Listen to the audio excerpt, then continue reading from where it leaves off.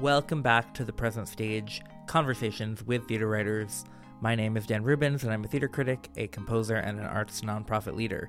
My guest today is Misha Chowdhury, who is the playwright of Public Obscenities, which ran last year at Soho Rep and now returns to New York at Theater for a New Audience and is part of the Under the Radar Festival, which ran in January. And Misha Chowdhury is also the director of the play, which runs at Theater for a New Audience until February 25th. If you've been listening to The Present Stage recently, you may have heard my conversation with Jeremy Tiang about his play Salesman Zhaoshi, which is in both English and Mandarin. Since having that really amazing conversation, I've been thinking a lot about plays that represent multiple languages on stage, how that plays out in lots of different ways across multilingual theater. And this is a continuation of that conversation in some ways. I was really grateful for the chance to dig in with Misha Chowdhury and grateful for the time he gave to be on the podcast. And because it is on the lengthier side of our conversations, we'll get right into it. Enjoy this conversation. Misha Chowdhury, welcome to the Present Stage. Thank you for having me. Excited to be here. So I wanted to start by asking you about this iteration of Public Obscenities, which is part of the Under the Radar Festival, which technically ended in January, and now this production is running at Theater for a New Audience through most of February. So I'm curious how, after your run of the show at Soho Rep last year, this production came to be, and sort of what it was like to bring it back to life in this festival context. Totally. Yeah. I mean, I had never even imagined that the possibility of the play having this kind of immediate afterlife after the run at Soho Rep, because the run at Soho Rep was such a gift in and of itself.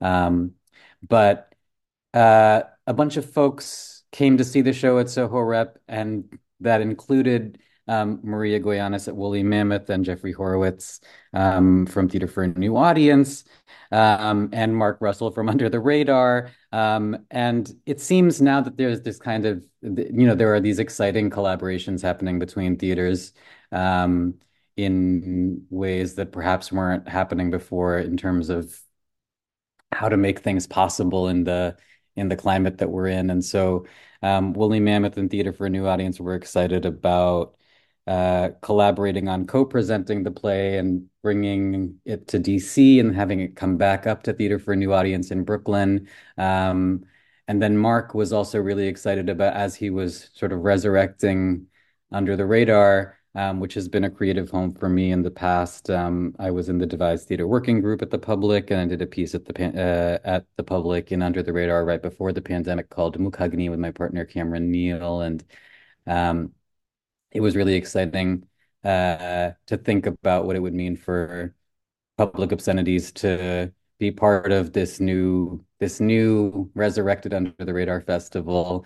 And so it was just a really beautiful opportunity for the show to meet new audiences in different cities with very different kinds of audiences. I think Under the Radar Festival and Theater for a New Audience have and Soho Rep and Woolly Mammoth have very different audiences. So it's been exciting to see how the show meets those audiences, and it's been really exciting and heartening to see that each of those audiences meet the play with different kinds of enthusiasm, but enthusiasm in each new context. And yeah, it's so rare that an artist gets to continue to evolve and develop a piece with the same cast over the course of a full year in different theaters, each of which has its own sort of like character and teaches me so much about the play. So yeah, I just have so much gratitude for all of these different theaters and institutions for coming together to support the play in this collaborative way. Do you find that an Under the Radar audience, which may be more primed than your standard New York audience for engaging with things that feel more experimental or Sure. different modes of storytelling are responding to particular moments or elements of the play differently than in the past productions? Um, I mean, it's hard. I mean, the under the radar audience was never a discrete audience that we could sort of like Sure. gauge because the radar was part of this sort of like larger theater for a new audience that we were meeting. But I hadn't, I do think that the audience that we built at Soho Rep, um, because Soho Rep audiences are also in some ways public obscenities. Um, was precisely what a Soho Rep play is and should be, which is that Soho Reps plays. It's like, what is a Soho Rep play? Every piece they do is a kind of departure from anything they've done before, and there's that interest in doing sort of new unnameable work. Um, but Public Obscenities is in many ways a much more sort of naturalistic family drama than you might see at Soho Rep usually. Usually you don't see a play with an intermission at Soho Rep. And so the fact that this piece in particular um, was born at Soho Rep in the context of that sort of downtown experimental life that maybe under the radar is also in family with, in kinship with, is a like an interesting genesis for the piece now that it's in these larger houses at Woolley and Tafana and meeting audiences that I don't know. I mean, I haven't sort of clocked a uh like I think that the experience, my personal experience sitting in the audience and watching the show at each of these theaters hasn't been it is radically different because the show is radically different to me, but each night, depending on who's in the audience, whether the audience is a mostly young queer audience or a Bengali speaking audience, or the temperature of the room changes dramatically. But I wouldn't say that is sort of like that there is a sort of like uniform character to those audiences at each of the different theaters.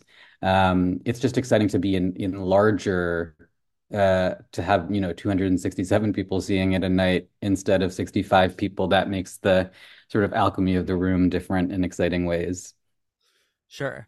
And I'm certainly grateful for these afterlives because I was one of the folks who multiple times went to try to get off the wait list at the Soho Rep run Oh and no, unsuccessfully. good, So good, good, good. I'm glad I finally made it. I have a lot of questions about language in this play, unsurprisingly. Um, and I think I wanted to start with I interviewed a few months ago the playwright Jeremy Chiang, who had a really interesting play, Salesman Zhao Shi, downtown, which was a bilingual play in English and Mandarin. And we spoke a lot about how the play worked differently for English speaking audiences and Mandarin speaking audiences and multilingual audiences. And I'm curious to start out. I was sitting when I saw the show at Theater for a New Audience a couple weeks ago behind a couple of audience members who clearly were responding to all of the Bangla text. And I'm curious sort of what you feel like the audience experience is across sort of the range of language engagement that audience might have with the languages spoken in the play.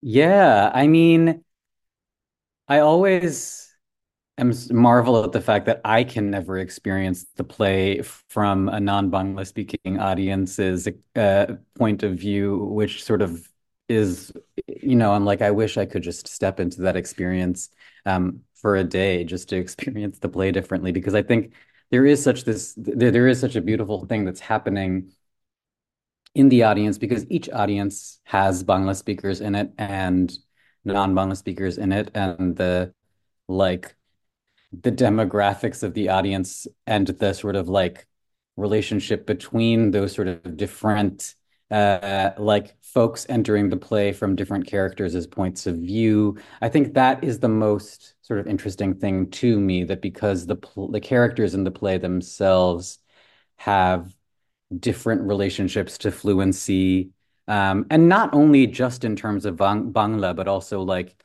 what audience members are fluent in Grinder and fluent in like a sort of queer Bengali vernacular, or like um, have a certain familiarity or fluency with like the kind of chat vocabulary that the uncle and this woman in Right. Minnesota have. I feel like there are so many different like orientations towards language that you can sort of like see from scene to scene, like how proximity to or distance from the language that is like most that is center stage in each scene sort of like creates this kind of wave in the audience that is really beautiful. And that you sort of that, you know, in the first scene of the play, non-Bangla speaking audience members are having Raheem's experience of the Right. play versus Bangla audience members who might be having, and even amongst the Bangla speaking audience members, you know, like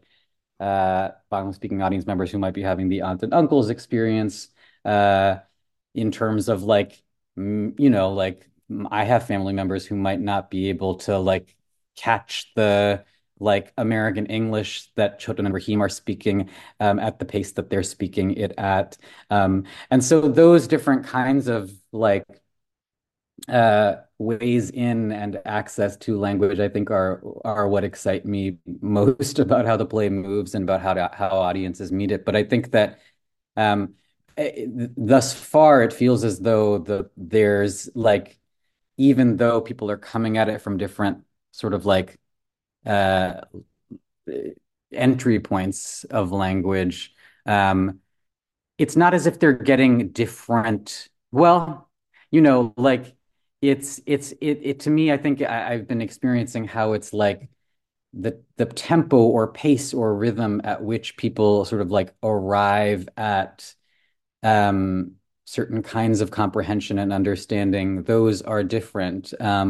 But that is always kind of the experience of anything that we watch, like how quickly people put certain puzzle pieces together. And I think it's just interesting to have these sort of like explicit sort of like language distinctions be a big part of how quickly people arrive at um like even just in real time, it's just sort of like the person that hears the like, you know, like somebody who hears the language versus reading the subtitle, there's like sort of like a millisecond of difference in terms of how quickly they receive the line. And that's interesting to me, because we never, you know, like we see that in cinema, but we don't necessarily like watch you know, like watching that happen live in a theater with live performers is fascinating to me because I haven't seen it before. And to connect to the sort of digital languages that you spoke about, sort of the vocabularies of Grinder and the billiards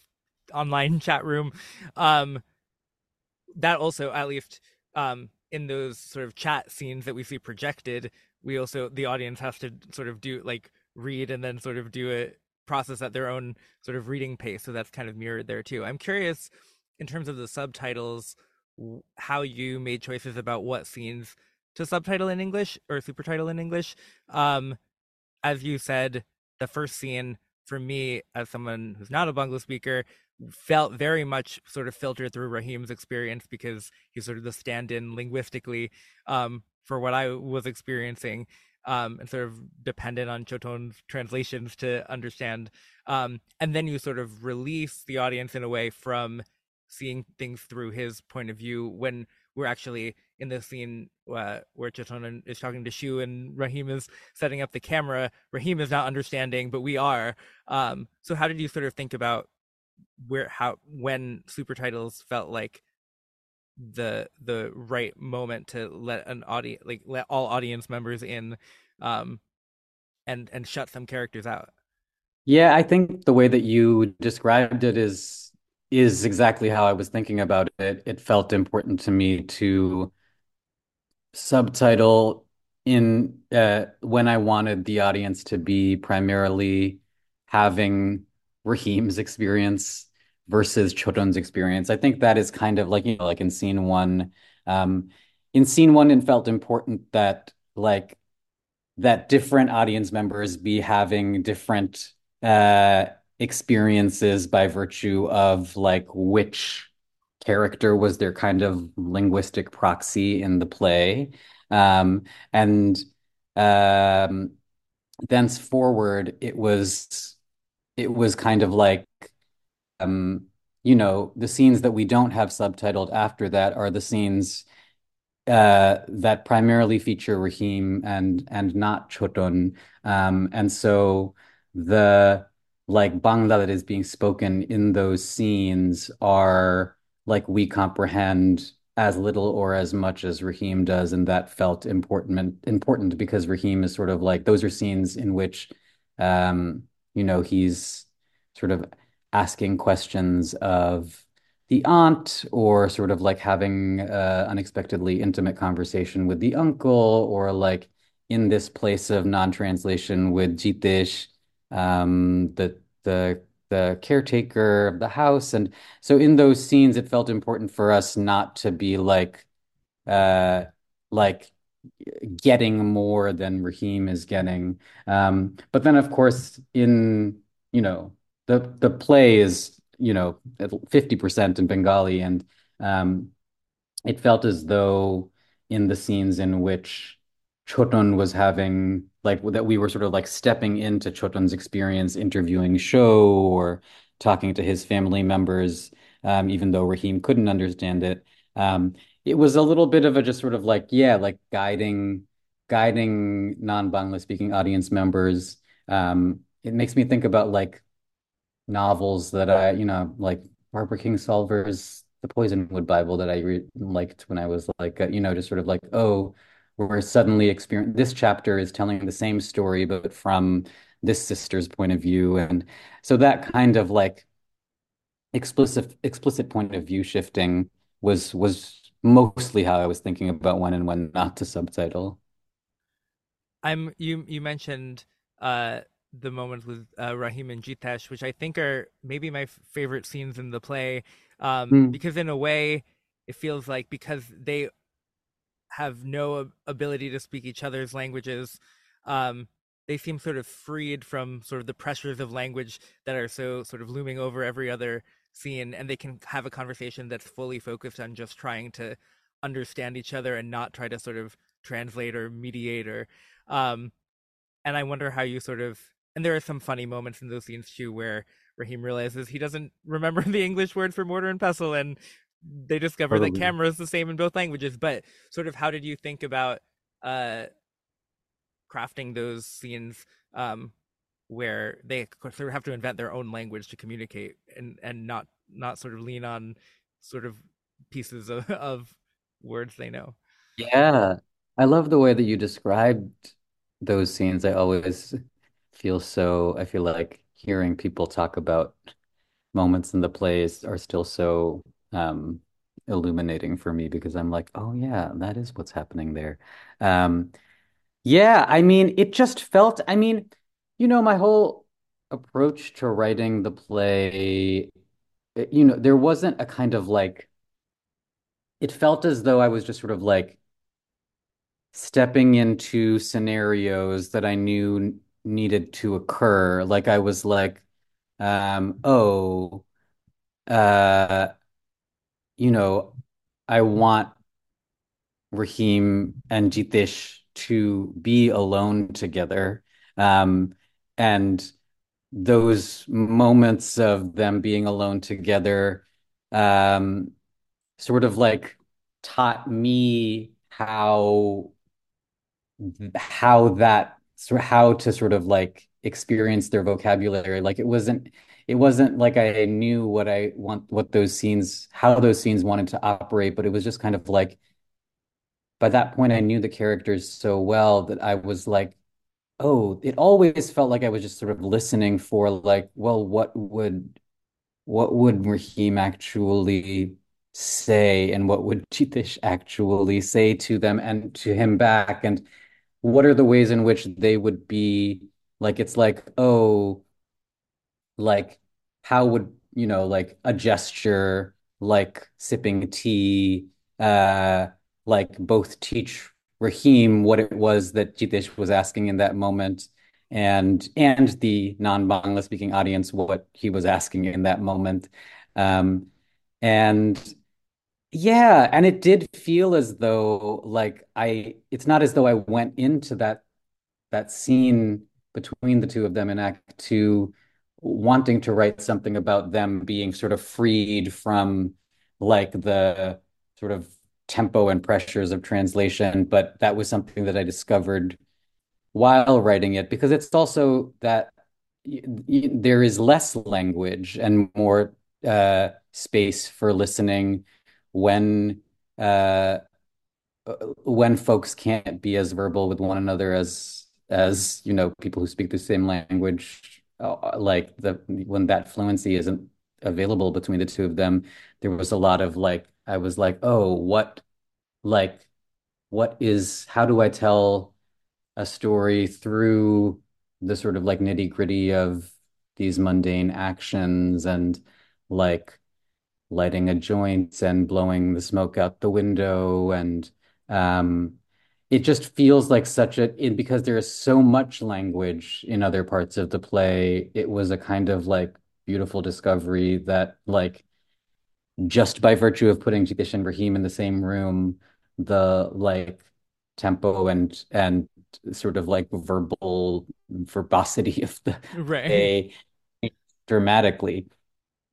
Yeah, I in talking about sort of those spaces or created by sort of these mundane moments, I am curious about, I think I was really struck by moments that felt very specific while not being sort of inherently dramatic maybe. So there's a conversation between Raheem and Choton in the second scene, I guess, about like looking for the phone charger and then plugging the phone charger in, um, which are sort of not immediately kind of charged in any sort of explicit like this is dramatically why this moment is occurring. And but I think, and I'm just curious, when you're writing uh sort of hypernaturalistic moments that um sort of in other contexts someone might say like what why why is this here, or why is this necessary, um to me it sort of feels like it's providing space for director and actors to sort of flesh out these relationships in ways that will pay off later on, and sort of let us in to sort of who these characters are to each other, and sort of like glimpses of tensions that will sort of bloom in different moments of the play. I don't know how you think about the moments that, because I think there are moments later in the play and throughout the play that um are feel very maybe not heightened but extremely charged, not to pun on the phone Sure. charger, but the but I'm curious sort of how you thought about moments like that, and sort of building those throughout. Yeah. And again, I think like it's super interesting for me to hear you talk about the ways in which those like talking about those moments as discrete and how they sort of operate in the play and what they do in terms of like allowing certain kinds of like the moment that you're talking about with the phone charger and the mosquito net setting up and like again, it's not as though I went into writing that thinking to myself, like, oh, this will allow us to learn X, Y, and Z about Rahim and Choton, or sort of like allow us to have the kind of space that we need to like feel what nighttime is like in the house.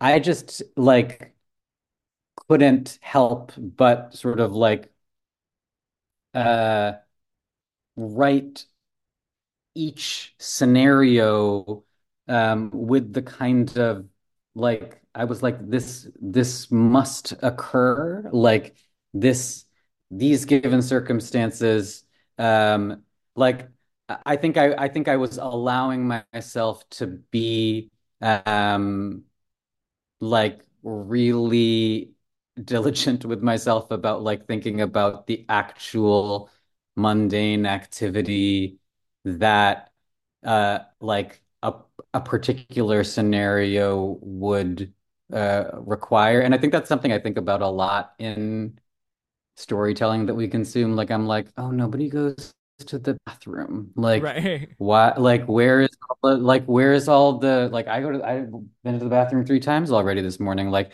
where is that in the, like, and so just sort of like, it felt as though, and then of course, there were all kinds of like editing and trimming of fat that happened throughout the sort of like rewriting process of the play. But then it became clear that like, oh no, there's a lot that we do learn about um uh like the story of these characters from the way in which Choton like asks Raheem to plug in his cell phone, or what sort of the dynamic between the two of them and the power dynamic between the two of them, or the kind of like uh like the character of their relationship. And I think that was also important to me, because the play is like it's semi-autobiographical. None of the plot is autobiographical, but the like sort of like the world and the characters are drawn from my own life.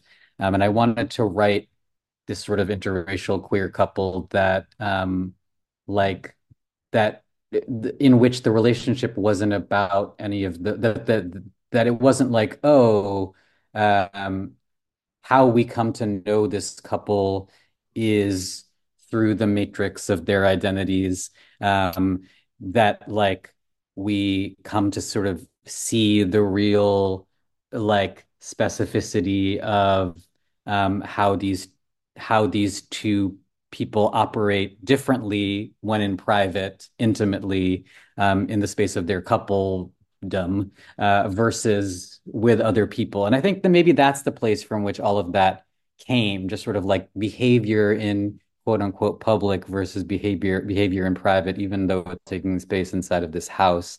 Um, like I feel like so much of like couples life is about these like really granular, mundane things that we do, um, and that there is a kind of like subterranean drama that happens inside of those little things that I wanted to see what it felt like to animate the relationship through those things from the very beginning. Right. I think the one moment that stood out to me as certainly something that could happen, but requires sort of a non-naturalistic staging is the crow flying in to the house, which, barring a well-trained crow, is sort of unstageable in this context, and sort of demands the audience to suspend their disbelief or use their imagination um, in a different way than you've asked the audience to do um, before, and it sort of happens at a very pivotal moment in the plot. I'm curious how you decided to sort of place that moment there and sort of imagine it. Yeah, I mean, to be frank, I mean, from the beginning, this is one of the challenges that I set for that writer me, set for director me, that from the outset, I was like, we have to have a live crow. In a purely like, I was like, that's what, like, nothing is magical in this play. Everything must be, real. But then, of course, as with so many other, um, sort of like limits set you free moments in the transition from writing it to directing it. It was an interesting sort of opportunity to think about how uh, the um, the motif of the developing photographs uh, that we were sort of discovering in the design process could dovetail with this invisible crow in a way that just had a sort of aesthetic payoff or dramaturgical payoff that was just about the fact that like, oh, we can't see this crow, and this crow is operating in this kind of like death harbinger um kind of way, and like is what the aunt, like was there ever she says that she saw this crow after her father died, and did she see it, and who saw it, and she was the only one who was there to see it, and So, like Jitesh and Raheem see this crow as Bishay is sort of like dead or dying behind them, and like what is the like it just sort of like allowed me to think in a magical realistic way for the first time in the dramaturgy of the play. And then the fact that like Raheem snaps this photo of the crow, and then we see the shadow of the crow in the photo that develops. It felt like it was a way of like solving the practical challenge of the play in a way that sort of uh, opened up sort of a possibility in terms of like thinking about what the crow was really or for whom. And but we did I mean, like I learned a lot about how much it costs to use a live crow in a how uh like how cost prohibitive that is. But yeah, I mean, that was the one thing where I was kind of um, oh, I really have to do something as a director that is perhaps different than what the writer in me wanted. Um, and approaching that challenge was an interesting troubleshooting moment. Yeah. Um, I'm curious, in writing the play, did you always intend to direct it, and sort of are you do you feel that when you've written uh with your own staging in mind, does that change the way that you approach the text in creating it? Yeah, I mean, my training is as a director, and so it's the sort of like writing of this kind of play that was the new thing for me. Um, and so I mean, like, I knew that likely I would be directing the play. I allowed myself to write it, keeping open the possibility that I wouldn't direct it just so that I wasn't like burdening my writer self with my own sort of like director brain constraints. Um, but it did feel it felt like ultimately once I had a first draft and I started to turn my brain towards directing it, um, there was a there was so much about the writing of the play that I learned from um, the like very specific experience of like developing this world with the cast as a director.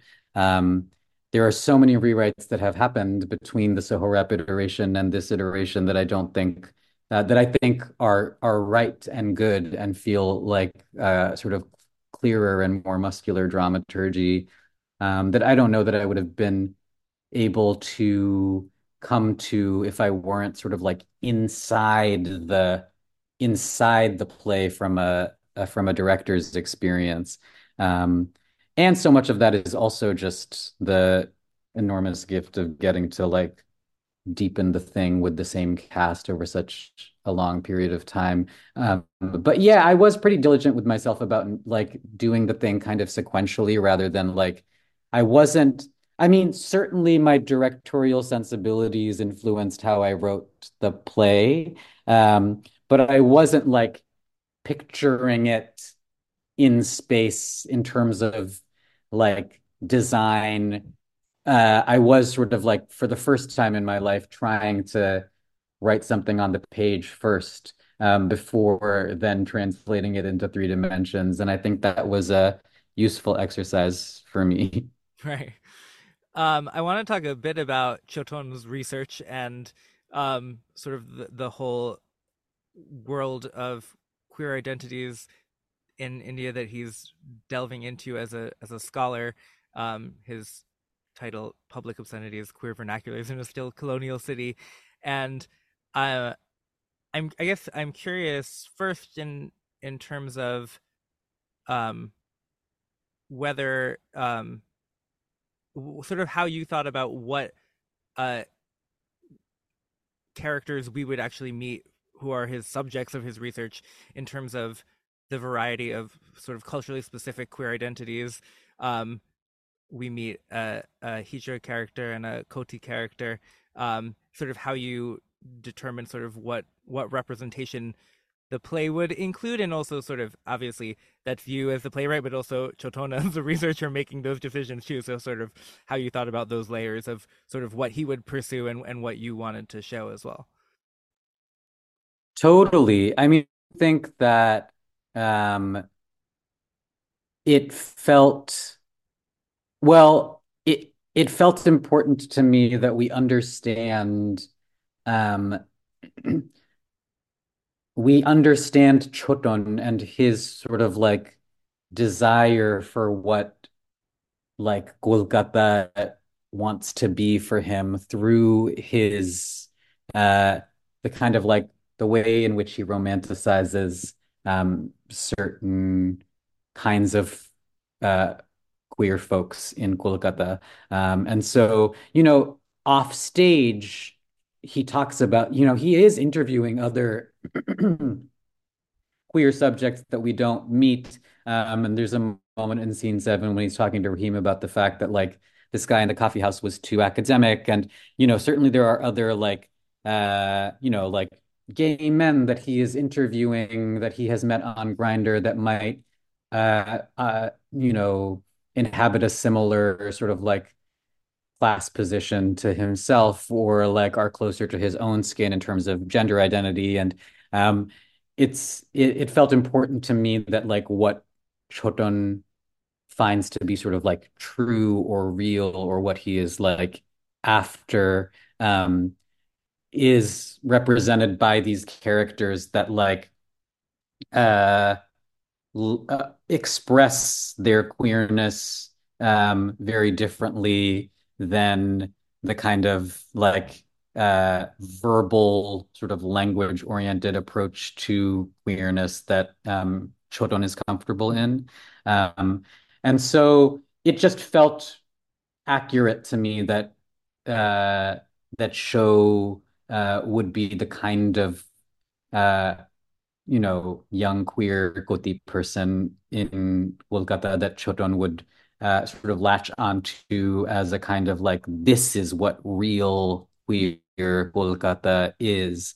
Um, and, but then also, like my own experiences sort of like in my early 20s going back to Kolkata as a queer person and sort of like uh, meeting different kinds of folks certainly played into writing show and Shibunti's characters, and I do think like there is a certain kind of fascination that I had and that Choton also has with like because Choton, even though he sort of seems to understand at least like in a kind of analytical way these different gender categories that Sho and Shibunti represent. Um, there they he has been socialized as queer in the States.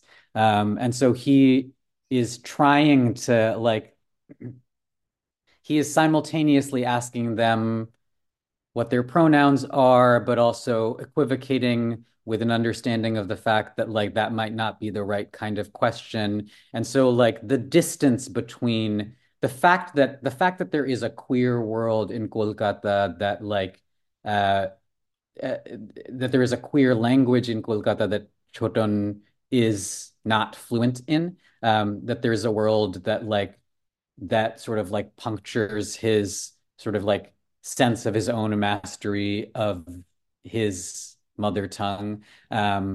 Is I wanted to sort of like, and that's where Shebonti came. It felt really important to me that like show not be this that we sort of like experience very briefly like this other entire world that exists in the space between show and Shebonti, that there is this whole other life that show lives that is not the life that we sort of experience through Choton's sort of like interview lens, and that whatever performance show is doing for Choton, that there is this like other sort of like untranslated experience that's happening between Shibunti and Sho that we get to get this little glimpse of. Um, and I didn't, like a lot of it also had to do with the those characters evolved um, through working with Nafis and Dashnuva as well, because I think those characters, Koti and Hija, are sort of like complicated, expansive categories. And there are all kinds of like differently nuanced uh, gender performances and experiences that could live inside the category, inside the character of show. So I think show could be played by somebody who might read quite differently in terms of gender to us here in the States, because people who identify as kuti really run the gamut from like what we might describe as femme of center gay men, folks who might sort of like who might identify as trans, who might identify as non-binary when they're sort of describing themselves in a Western context or in English. So yeah, it was just really exciting to see those characters come to life through the particular like uh expressions that the Shnuva and Nafis bring to them. And it's interesting, and I just had this thought that we've been talking about earlier, sort of Rahim sort of navigating a world in which he doesn't have the language and is sort of trying to find his way into that. And Exactly. then that's sort of echoed by Shoton coming in to another space where may imagine himself to have more fluency than he actually does. I had written down because I was thinking about the idea that he has all this sort of cultural hybridity and deep sort of cultural understanding of a childhood spent often in this home in this community, but his queerness is sort of rooted, as you said, in the United States. And I wrote down sort of is his queerness untranslatably American, um, Totally. and you have a moment where is explaining to Shoen Chibunti, um, I'm making this for our queer community, and I feel like each of those last three words sort of are sort of loaded in a sense. Like, is there an is he part of an our that is shared with them, and is the word queer one that resonates with them, which it seems to not, and sort of is there actually a community that extends beyond a sort of regional identity or a regional Totally. understanding of what that means. And I feel like um I think the ways that language is woven in sort of these domestic scenes and then also into his research is really so complex and fascinating. Yeah. Yeah. And I would say also that I love the way that you sort of parsed that line, because I think um, that and that is also, it's not just about region, because and I think the way that you put it is really beautiful. And I also think that Choton, it's also so much about like class and education, because I do think there are folks in Kolkata that Choton is encountering that we don't get to know in the play, who are also like socialized into a kind of queerness. And maybe we describe that as Western or American by virtue of the fact that, but in some ways, I like, it may not even be so much an American queerness, because I think a similar set of like disfluencies would exist for Choton between himself and like queer folks in America that like are not, like whose parents aren't professors at Stanford and who aren't Right. studying at UCLA. And so I think it's actually more like this kind of uh like global academic queerness, a kind of like middle or upper middle class queerness, that exists both in Kolkata and in the States, and probably in every major metropolis in the world. That is like, but I don't know that Choton would describe it as such. I think he would probably sort of like see it as an American queerness, that he's trying to, and he's talking about the fact that it's like, oh, this is an Anglo-centric approach to queerness, or a sort of like Western approach to queerness. And the critique that I was kind of like subtly interested in is that like Choton sloughs all of that off on, like, his critique is always one of like this is a function of colonialism and of like sort of like Western sort of linguistic imperialism, um, but that like what uh, what Shibunti actually sees him as is like a Brahmin, like it's, and not that he only that, but that like what Choton doesn't really sort of like he is so invested in trying to sort of like heal the wound of his sort of like migration and displacement to the West that like he doesn't register that like there is as much distance between his aunt and uncle and there is as much sort of like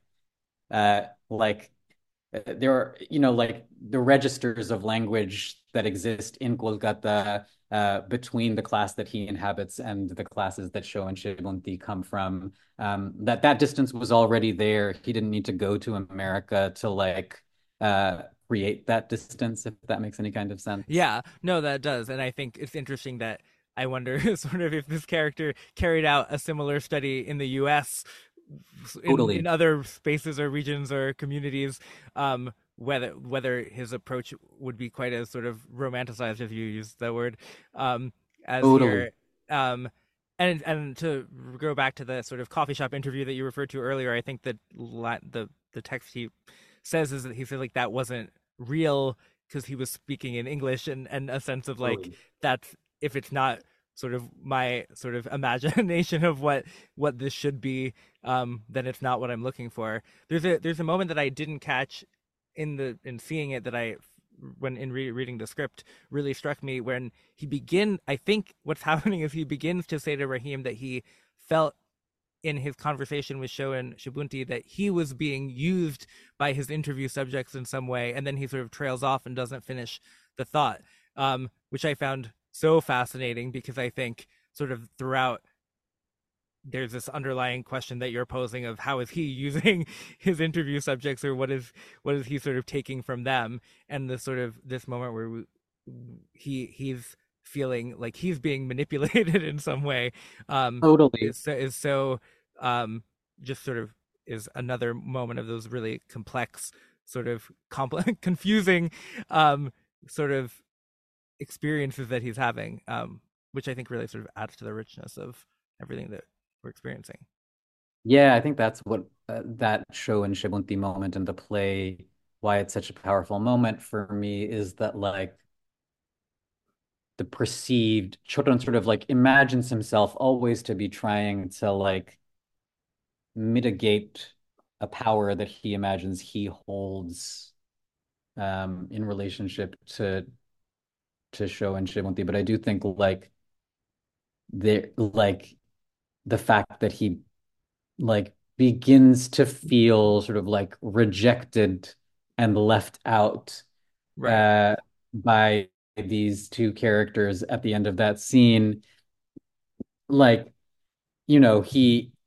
like he is not he is the like he's the one that wants something from them, um and like Sho and Shibunti also want something from Choton perhaps, or Sho perhaps does, um but that like there is so much sort of like existential validation that Choton is sort of seeking from Sho, that like he's actually the one that I think is in a, like the Sho is the one that has something to give, that is in a position of power Yeah. vis-a-vis Choton. And I think we sort of clock that by the end of that scene, hopefully, maybe. I think I like sort of the use of the word perhaps. I feel like there's a lot of sort of perhapsness in the play, which I think I'm not going to ask you any questions about sort of the photograph of Shoton's grandfather, because I feel like that's sort of a deliberate perhapsness that I don't want to sort of ask you what the truth is or what it means or what the backstory is. Sure, sure. But I think that sort of it's sort of the that you allow things to sort of have the audience sort of experience in their own way and sort of interpret and sort of question and say like, is that what's happening, or is that what that character is experiencing, and not sort of forcing things out of characters that sort of don't feel natural. I want to ask you two more questions before we wrap up. One of them Of is course. sort of along this line in sort of language and queerness.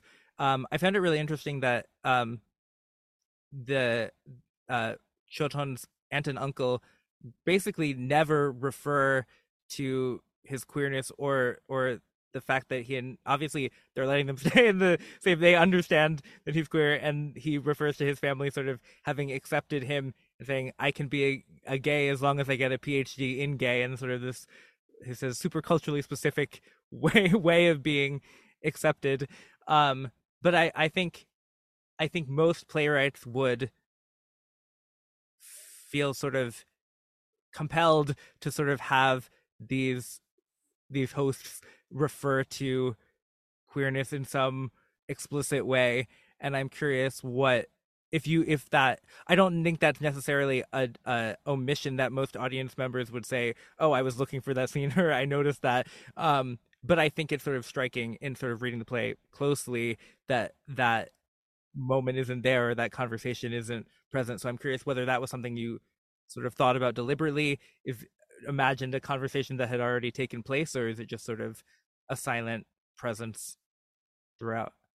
Yeah, I mean, it's just sort of like pulled from, I do think it's deliberate, and I think it is just sort of like pulled from my own, from that feels quite autobiographical. And uh, I just wanted to, and I know that that is not uh, like a universal sort of like queer return experience.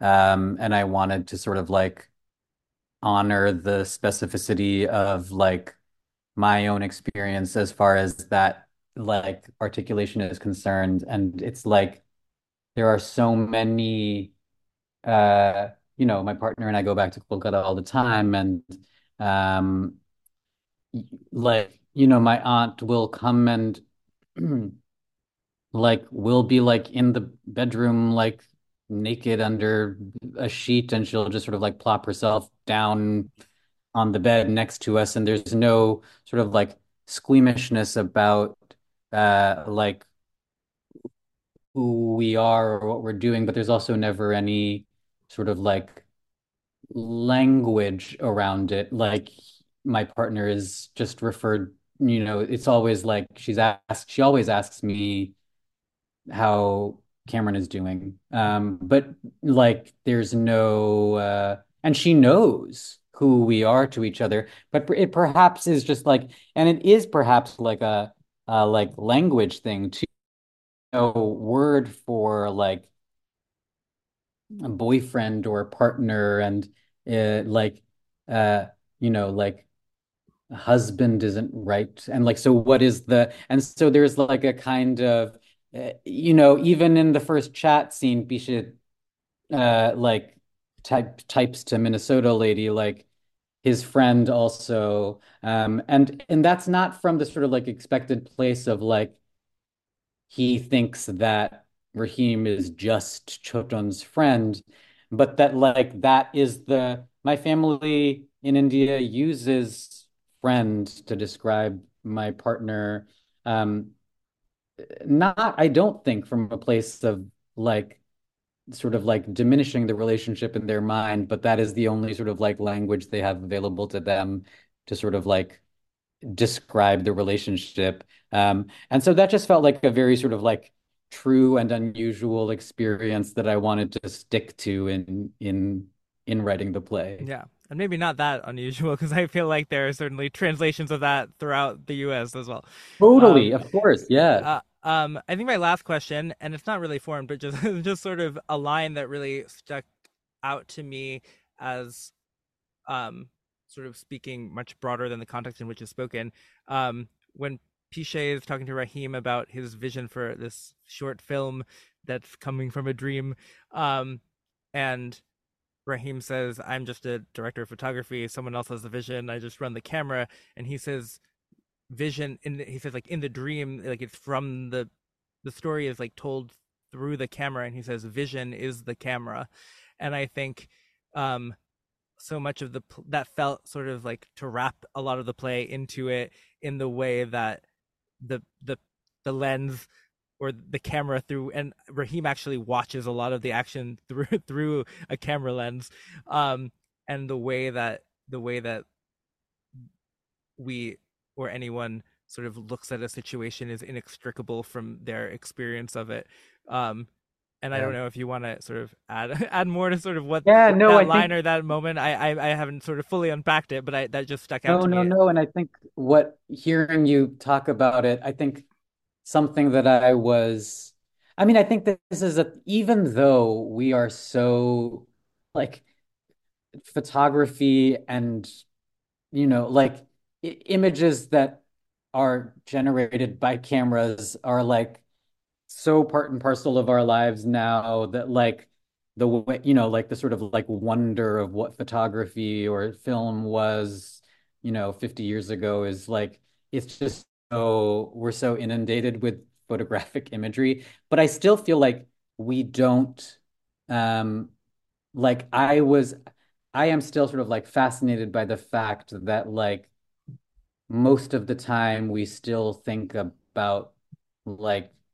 photography as like capturing as like in terms of the object that it's capturing. Like we only see what the camera is seeing rather than seeing the sort of like the camera itself or what is behind the camera. And so I think that question is sort of woven throughout the play because Raheem is talking to Pichet in scene one about like, oh, like Chowdhury, certain filmmakers want us to forget that there's a camera there and who wants to see the hand of the artist. And I just think that like because the play is so much because these photographs, the revelation of these photographs of the grandfather, um, like reveal some sort of like new image of the grandfather himself.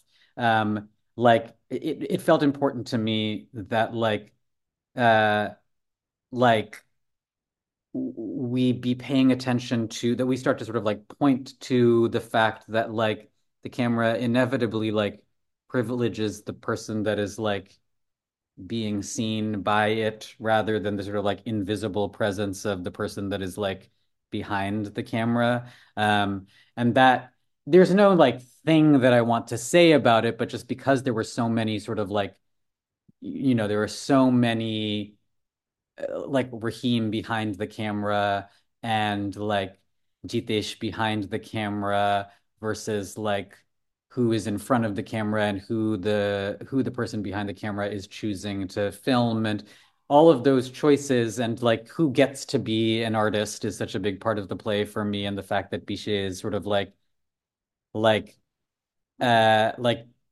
sees seems to see Raheem as the true artist, and Show seems to see Raheem as like, oh, he's the director, and Children's like, oh, well, he's the DP.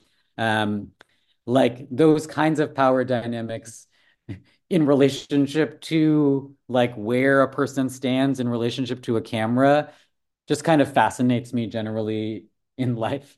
And so I think those fascinations showed up in the play in different sort of oblique and subtle ways. Well, thank you so much for creating so many fascinating uh, elements to really dive into. I feel like we could keep talking about all of the elements and sort of how they interweave for another hour. But I thank you so much and congratulations on the journey this play has taken. It was such a joy to talk about it in this kind of detailed way. Thank Yeah, you. thank you. Thank you so much for listening to today's episode of The Present Stage Conversations with Theater Writers with Misha Chowdhury. If you liked what you heard today, please leave a 5-star rating, subscribe, give a review, or most importantly, please share this episode with a friend so our audience can continue to grow. You can tune back in next Friday for our conversation with Rachel Bonds, who's the playwright of Jonah, currently running at Roundabout off Broadway. Hope I will catch you there on The Present Stage.